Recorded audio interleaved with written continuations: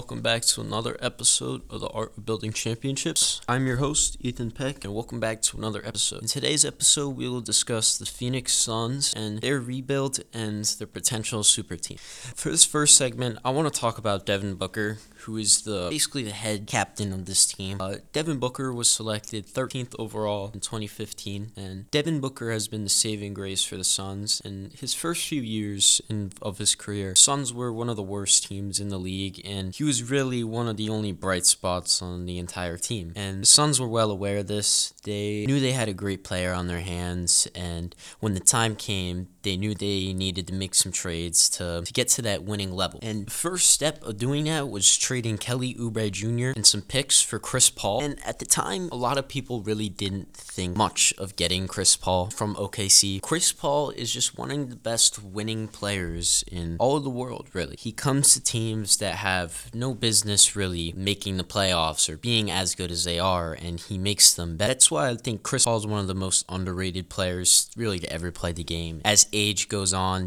people really start to underrate him and gets a lot of slander, but I think Chirs Paul was a very important piece for the Suns' future and the Suns' culture in general. Chirs Paul totally changed the culture when he went there, and the Suns went through a complete flip in the matter of one season. They went from missing the playoffs to acquiring Chirs Paul and making the NBA Finals. And they were 2 games away from winning an NBA championship, and they actually had a 2-0 lead on the Milwaukee Bucks. They were not able to win the NBA championship this year, and a lot of people weren't worried, as Phoenix was one of the youngest teams in the league, and their culture had been completely shifted from what it's been in the past. Even though they came up short in the NBA Finals, the Suns would look to run it back for another year. After being dominant the whole regular season and end up getting the 1 seed, a lot of people picked the Suns to make the finals again, or at least the Western Conference Finals. The Suns looked like they were able to do that until they met Dallas Mavericks in the semi-conference finals. Mavericks were able to take the Suns to Game 7, where the Suns had an all-time epic collapse. They couldn't make a bucket, and they couldn't stop anyone on the Mavericks, and they ended up getting blown out Game 7 at home. And it was a total unexpected and just demoralizing loss for the Phoenix Suns. And this game right here really made them see that maybe they needed more to win a championship, and maybe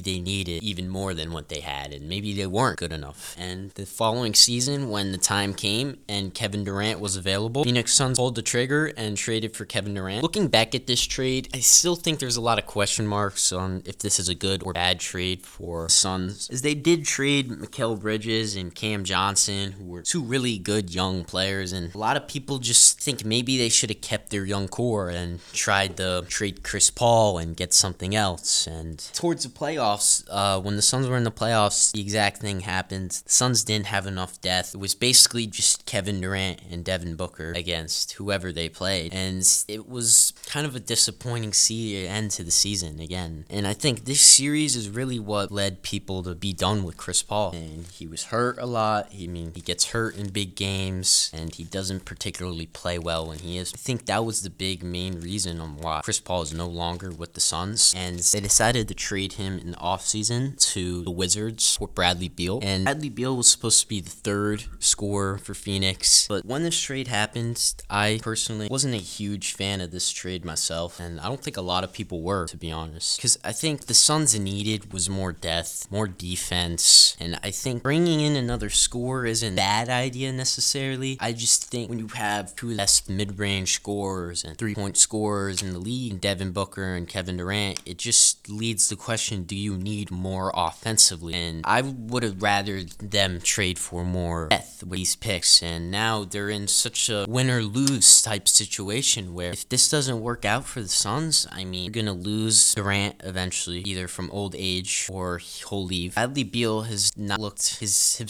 prime self for a few years now, and I don't know, that could all lead to Devan Booker wanting out if his 2 teammates are not with him and they have no picks or no young assets to get any better, really. I think Phoenix just didn't play their cards right in trading for players. I think they did too much. I think they made too many trades, and I think overall maybe they should have never traded for Kevin Durant and kept their young players in Mikal Bridges, as he looks looks to be one of the best two-way players in the NBA for years to come. Keep a guy like Cam Johnson, who's a very efficient scorer off bench and can be a phenomenal six-man on a championship team. I just think that's the biggest difference we see from when the Suns made the finals from now. I think when they made the finals, they had a phenomenal, just overall roster. They had a ton of depth, a ton of people that could come in off the bench and deuce and score. And I think that's just lacking a little now. And I think it's, even if Durant, Booker, and Beal all score over 25 points, I still think you need more defensively and offensively. I think even with all these scores on offense, sometimes it's not going to be enough because only three guys are going to be scoring. And to win championships, sometimes these two-man and three-man games don't really work. And it's really shows you that the NBA is such a team sport and you need to have a overall just greatly constructed roster to win in the NBA. And I think that is why this general management job is so hard. As the general manager, job is to bring in big names and attract fans and bring in money. And